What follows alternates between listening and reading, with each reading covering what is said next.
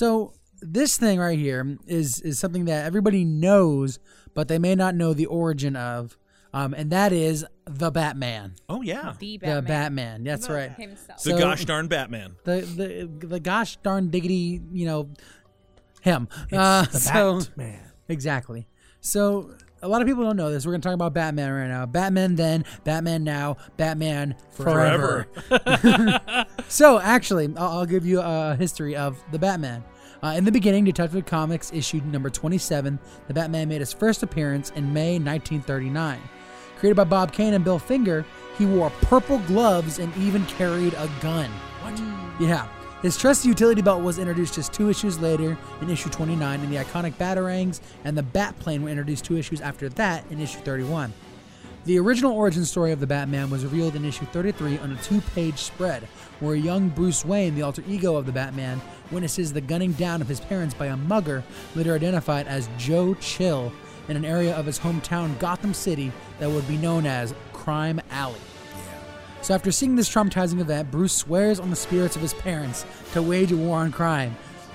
Pretty much, yeah, on the spirit of his parents. It's kind of weird for an 11-year-old to say stuff like that, but, red flag.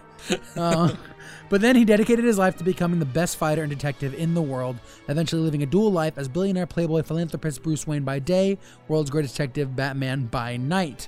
So, as we go through the years, we can see how Batman actually changes.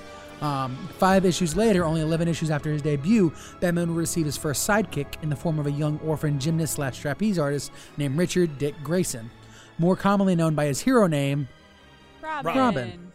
So, in the first official Batman #1 solo comic, Batman shot and killed several... Kind of a Batman He shot and killed giants, because it was a weird time. So this would actually be the last time Batman would regularly kill people in his comic books, as the editor decided he would no longer kill nor use a gun from this point on, from Batman #1 on. So this issue would also introduce the Batman's most intimate villain, Catwoman, and his arch enemy, the Joker. Oh, yeah. So because he became such a popular character, it was only a matter of time before he met another popular hero from that era. In June 1952, Batman met Action Comics' Superman in Superman issue number 76, where they found out each other's secret identity and teamed up for the first time. The two would continue to team up in the world's finest comics title that would run until 1986. In order to keep Batman more family-friendly, many stories throughout the next 20 to 25 years or so, what is now known as the Golden Age of Comics, were campy and involved many sci-fi elements. So a lot of times, Batman would change costumes into like a zebra outfit, or at one point, a baby. I have the issue where it was Rainbow Batman. They had all of the different color Batman suits. Topical. Well, that doesn't mean the same thing now. Yeah, no, I got you. And then came the Silver Age. That was supposed to be more intense than it actually ended up being. Starting in Detective Comics number 327 in May 1964, Batman was redesigned with the now iconic Bat logo over a yellow inlay, creating the Bat signature color scheme. Other changes included Bruce's beloved butler, Alfred, being replaced by Dick Grayson's Aunt Harriet. What? A change that was later switched back after the death, resurrection, and villainy of a brainwashed Alfred, who, when resurrected, became the villain, the Outsider, until brought to his senses by the dynamic duo. Batman became a founding member of the Justice League of America from issues 28 to 200 of the Brave and the Bold comic line, and then quit the League and created a new group called the Outsiders, which he led for 32 issues until leaving the group in 1986. Kevin Nash and Scott Hall? Yes, that was this is the very same. No, with Yep, nope. By this time, many of Batman's staples, such as his secret lair, the Batcave underneath Wayne Manor, the Batmobile, and characters such as Batwoman, Batgirl, and Ace the Bat-Hound were established. Then came a time that brought the most drastic and important changes of the campy comic book hero, the Bronze Age, which began in 1970 when Batman locked up Wayne Manor, the Batcave, and many of his silly Bat gadgets and vehicles. He traded these for a penthouse apartment in the middle of Gotham City at the top of the Wayne Foundation building.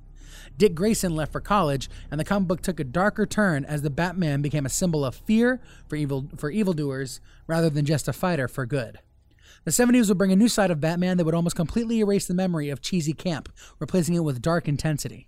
Batman's design was changed to a more vampiric, longer, sharper ears, long, flowing black cape look. He became a brutal force against the criminal underworld. This led to the end of the Bronze Age and the beginning of the 1980s. which is kind of, disco died. So, we got to change it up a little bit. So during this time, seminal stories were written about Batman. Gritty, stylized works replaced the stereotypical look of the comics of the past. Works by Frank Miller, such as The Dark Knight Returns, a story of Batman coming out of retirement later in life to wreak vengeance on the violent gangs and criminals that have run rampant since his absence, and Batman Year One, a story that shows the beginning of Batman's first attempt on his war on crime, showed a new side of Batman that fans and readers had never seen before. The villains became darker. Psychopaths, murderers, and other violent criminals became the norm in the Batman comics. The now lauded rogues gallery of the Bat grew deeper and darker with every story, showing how truly far he had come from his Golden Age days.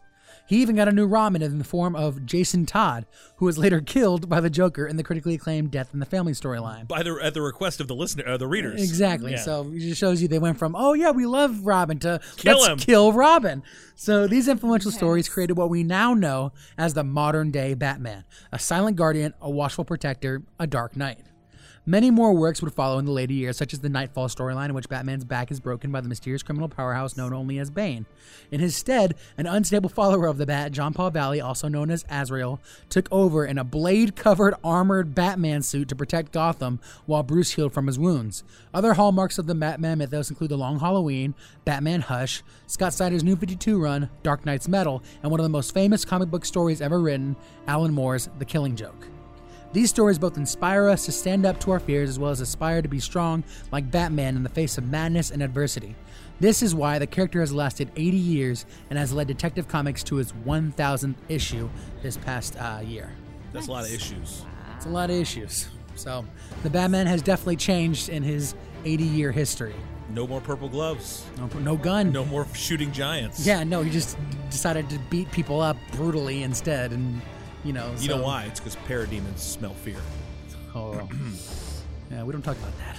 All right. Well, good stuff. Now we know where Batman started, where he is today, and this has been Neff knows. Neff knows. And now you know. Because Neff knows.